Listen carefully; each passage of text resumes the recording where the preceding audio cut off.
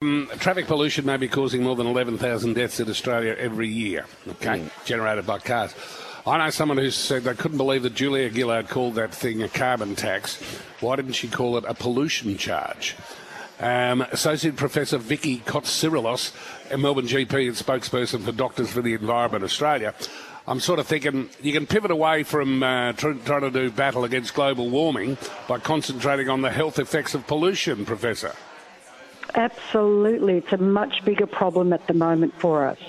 We know vehicle emissions and traffic pollution cause us harm, but the recent research based on the extensive New Zealand study and international studies demonstrate the health concerns are far greater than we previously knew. It's just like smoking. Vehicle emissions contribute to childhood asthma, recurrent lung infections. Adults are at higher risk of premature deaths, stroke, diabetes, heart and lung disease from exposure to the vehicle emissions. So just like smoking, air pollution is another risk factor to poor health. I'm told someone I know who works in a not unrelated field says deaths due to air pollution are higher for people who live near main roads, yeah? Correct. So people who live near high roads, children, and are particularly at high risk of being harmed by the traffic pollution. Just visualise even unborn children. Correct. That's right. So even unborn children as well. It's just like smoking causes premature deliveries and smaller babies. Air pollution does the same thing.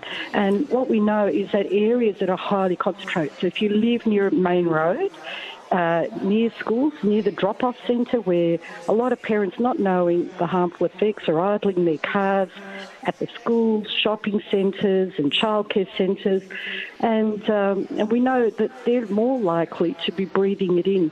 Children are shorter, they breathe a lot more, they're more likely to take in that air pollution more than even adults. So, Professor, presumably this is a good advertisement for people switching to EVs. Oh, one is EV, two is turn off your car, switch it off, don't idle, because that's going to make it worse. There's a lot of things. Think about riding your bike to the shops or to work or walk, catch public transport. There's a whole lot of ways that we can mitigate the harmful effects of air pollution, and we need government to intervene and bring in these strategies. Replacing diesel school buses with electric buses, creating pollution barriers around schools, low emission zones around school streets, and banning diesel vehicles because they're much more toxic and harmful, the emissions that come from diesel cars.